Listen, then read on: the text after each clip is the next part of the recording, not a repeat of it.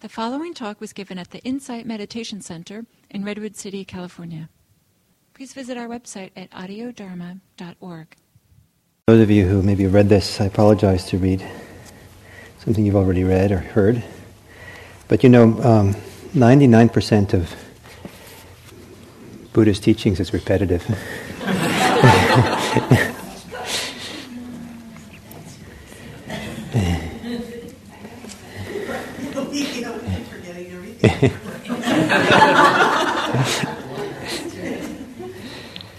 After lunch one day, the abbess and a visiting philosophy professor went for a walk along the river that passed by the monastery.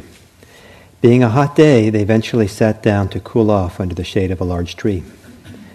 The professor asked, "I am interested in learning Buddhist philosophy. Could you tell me some of the fundamental doctrines of your religion?" "Well," said the abbess, "I don't think I can help you much. You see, we don't rely on any philosophy at the monastery." "But," continued the professor, "everyone, consciously or unconsciously, has a philosophy with which to make sense of their life and their purpose." "It is different in the monastery," replied the abbess. "At the monastery, we rely on awareness, not doctrines." "But," insisted the professor, "you must have a philosophy which explains the importance of being aware."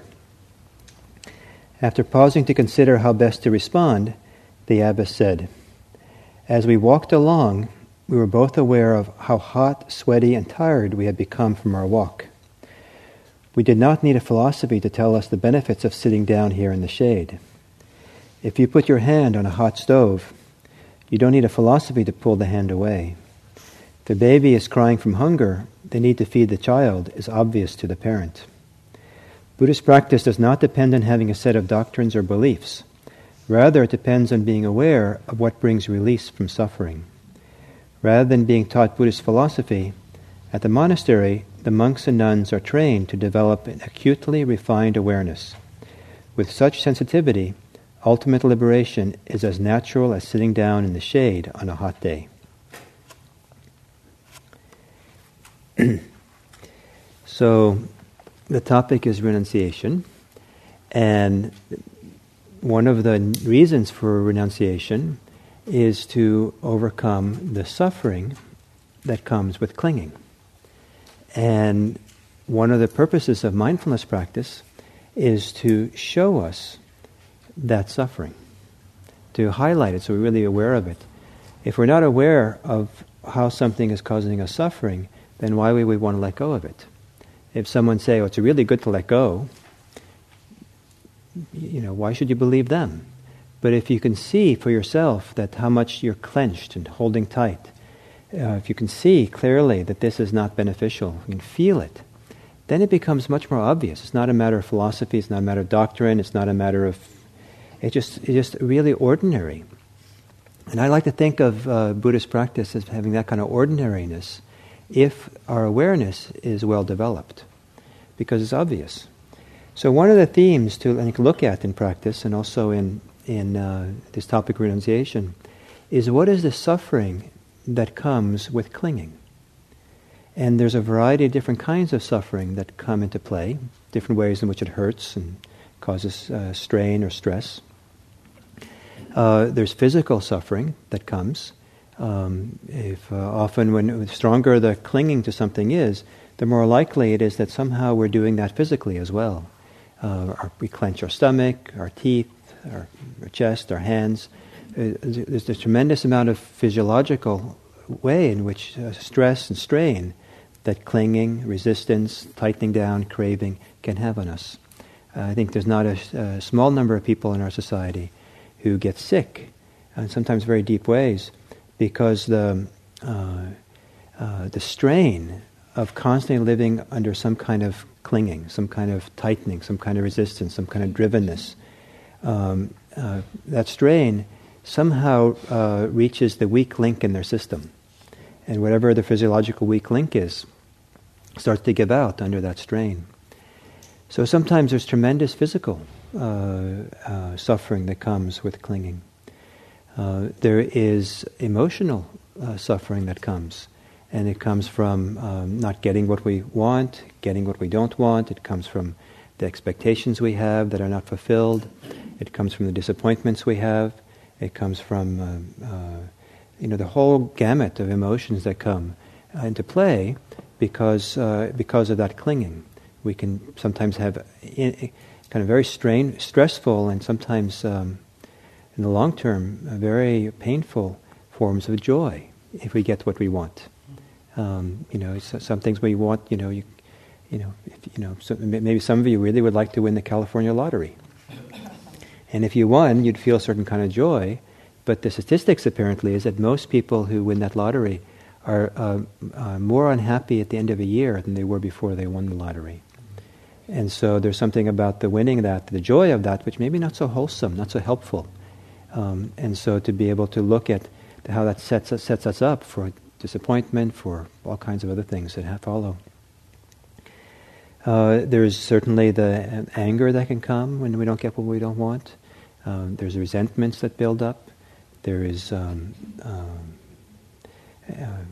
exhaustion that can build up. I remember when I was younger, I liked to go to bookstores, and I noticed that whenever I left bookstores, I was exhausted. And what I discovered was that because I didn't have any money when I was young, or very little, I couldn't buy any books. And but that didn't stop me from wanting the books. And I would go down the bookshelves. I want that. I want that. I want that. I want that. And it was that kind of reaching forward and the straining of my eyes that had to do with wanting. That's what was exhausting. Just looking at the titles could be relaxing. And there is strain. Craving can have a strain on our thinking because our thinking sometimes becomes skewed, not very realistic or reasonable. When we're under the strain of clinging and grasping, we tend to see and understand the world through particular filters.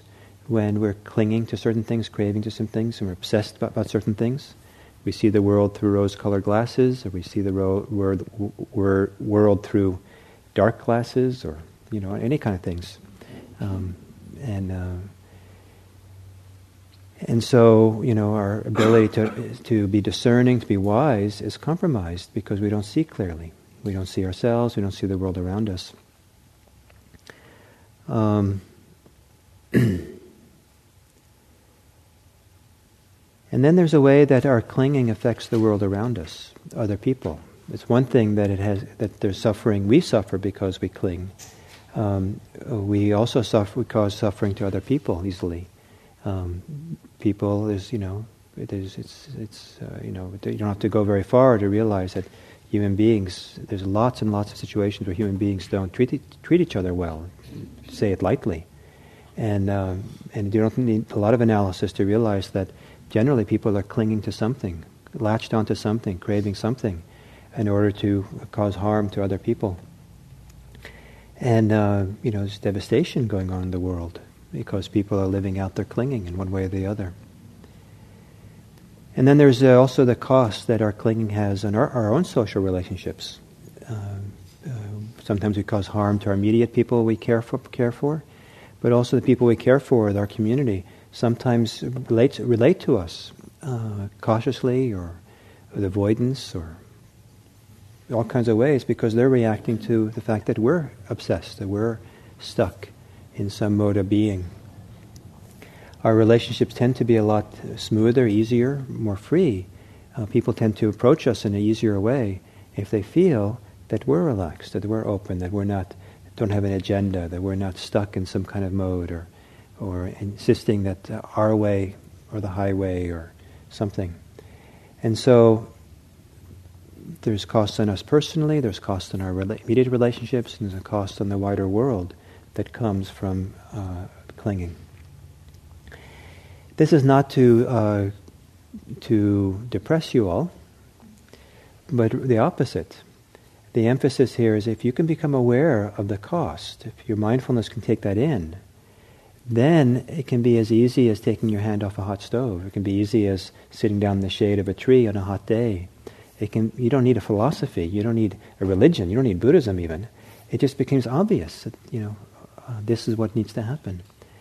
The more acute the attention is, the easier it tends to be to let go. So even when I realize that there are times when it's very, very hard to let go. And so that's one of the reasons why we bring awareness, attention to that difficulty, to the way we're holding. The tendency, generally, if the awareness becomes strong and clear and relaxed enough about something, it'll let go of itself. We don't have to be the one who lets go. So to become aware of the cost and the impact it has on us is part of the path to both freedom and to wisdom in Buddhism. So you might consider certainly what clinging, cravings, obsessions you have. Consider the ways in which some of your behavior is driven, where you seem to kind of get on kind of a driven mode where it's not easy for you to stop what you're doing. And then go along with it a little bit. As long as you don't cause harm, but go along. Just, don't be quick to stop doing it, so that you can study it, so you can feel your way into it, so you can sense and discover what's really the cost, what's really the impact it has on you. If you inhibit or stop too quickly, because you have a policy, I'm not supposed to be that way, you might not be able to see very deeply what's really going on for you. And really this idea of seeing is so important in our tradition, seeing deeply. So I'd encourage you to take time to do that, and in doing that, become a little bit more, become aware of some of the things that would be useful for you to let go of. What would be useful for you not only to let go of, but what would be useful for you to renounce, to really kind of let go of in some deep way.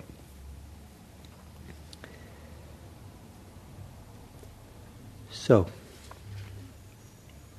that's my introduction to the next exercise.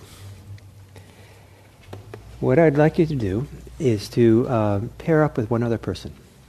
And hopefully we're a even number. If not, if there's one person who doesn't fit, why don't you stand up in the middle of the room here, and if there's someone else standing, you'll find each other.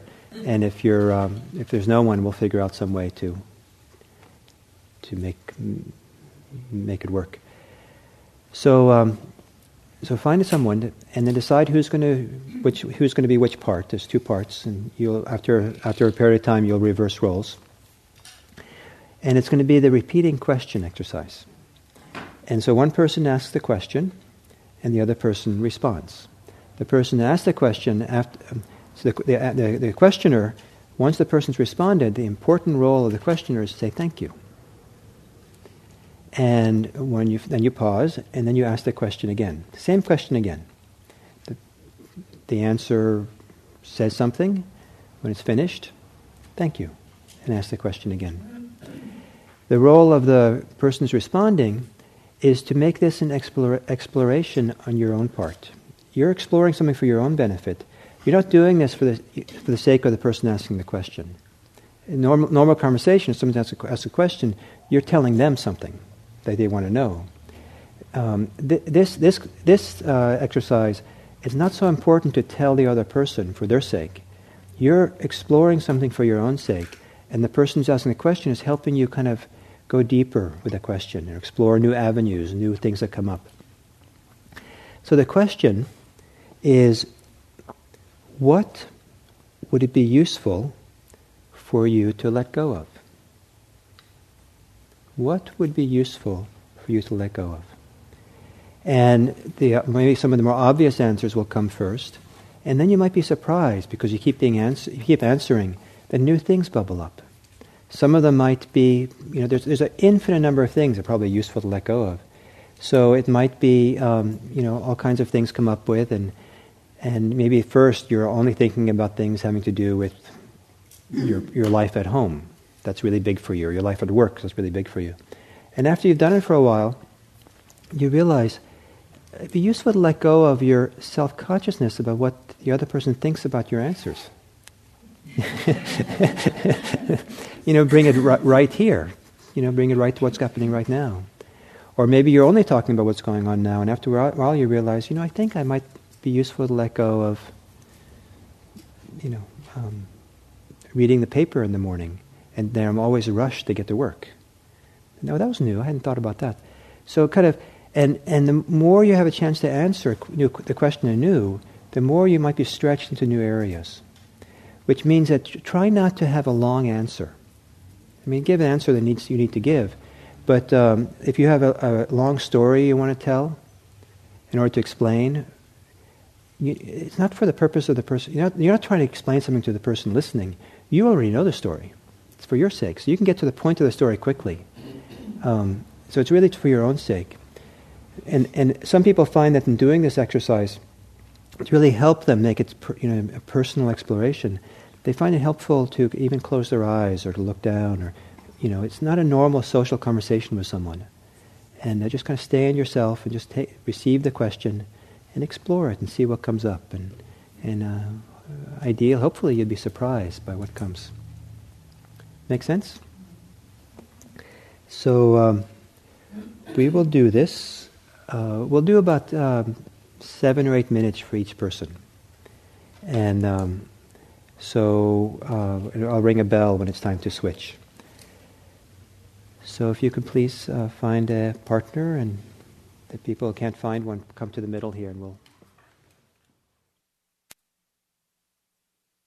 Okay.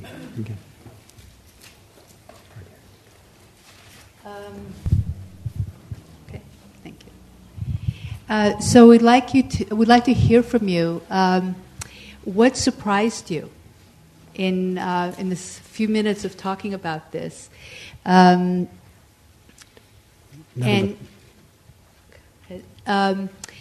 if we'll use the mics and pass around. If you could tell us what you learned, just the new things that came up for you. Yeah, not what you learned about the other person,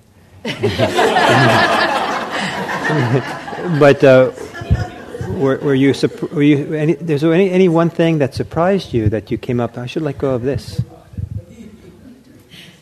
Yes. You need a mic. Okay, yeah. Well, the bottom line for me is that I need to give up this sense of feeling separate and seeing my, which keeps me obsessed with my own needs and my own goals instead of feeling the connection, actually experiencing the connectedness with others.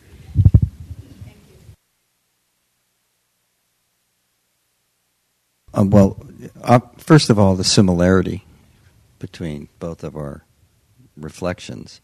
But I wanted to say that what I kind of saw through this process, the whole process, and Victor and I talked a little bit about it, was that this is such a great exercise, this reflection, and having the person sort of keep, reflecting back the question, because it keeps us so concentrated and focused, and we can get to different layers. And I realized, I says, I have a sitting practice, I do metta practice, but I don't really do reflecting practice very much.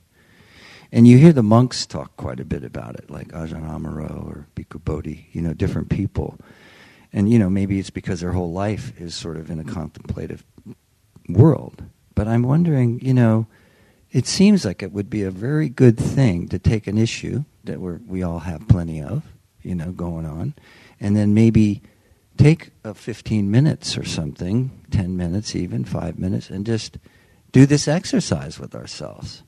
Just, what I mean? Answer the question, and then wait a minute, and then ask the question to yourself. And then, yeah? Yeah, I agree. That's kind of what felt really like, wow, Yeah.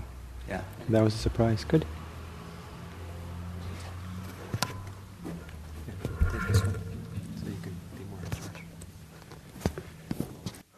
What surprised me most was to be the listener. I experimented as the person saying thank you with my eyes closed, and then just thought I'd open my eyes while the other person answering the questions had their eyes closed. And talk about developing compassion for that person. When you can tell when they're not done, when they're thinking, and I don't know, it was really strong compassion. I got more out of it as the listener than as the person answering the questions.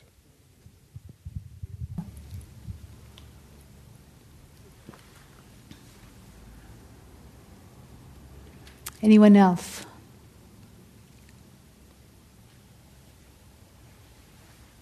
Over here. Hi. What surprised me that came up was the need to let go of a certain kind of identification with my body.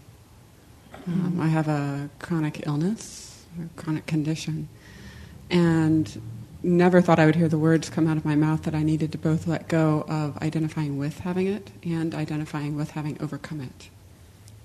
So it's very useful. Thank you. Great. Over here, please.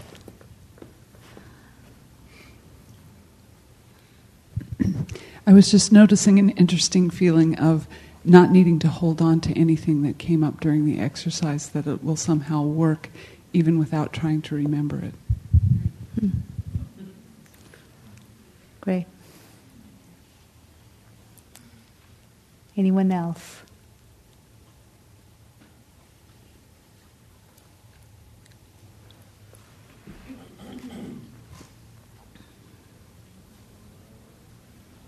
Yeah, actually what was just said reminded me of what came up that was new for me was the acknowledgement that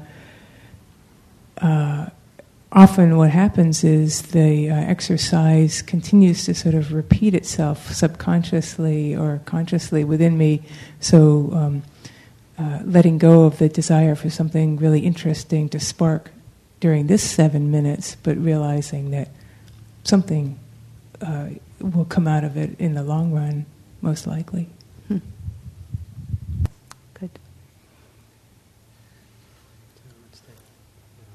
One more over here. Last one. 2 mics.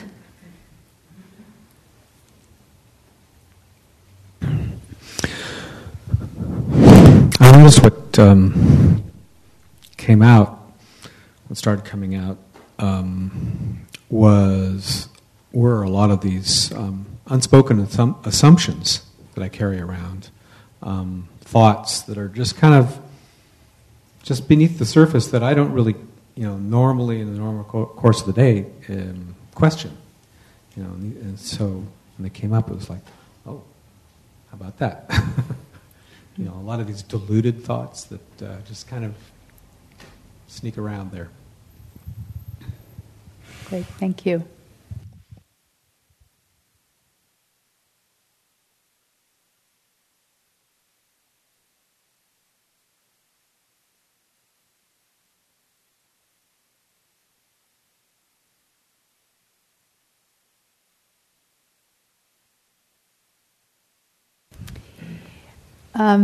So we're going to take an hour for lunch, and be really conscious of what you share, of what you heard in these sessions. Some people said some very personal things, so keep the confidentiality of that.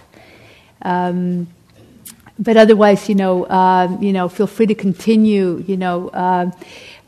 staying focused on renunciation as you enjoy your lunch.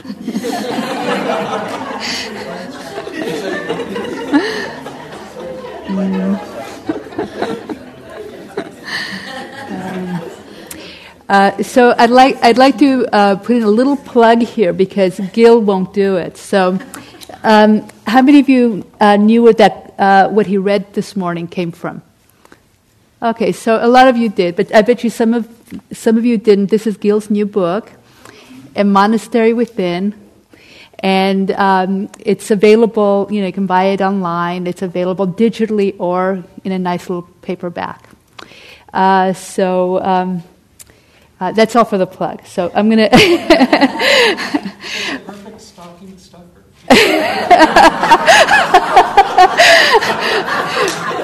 For those of you who didn't hear, it's a perfect stocking stuffer. So Gil's going to talk a little bit about something else.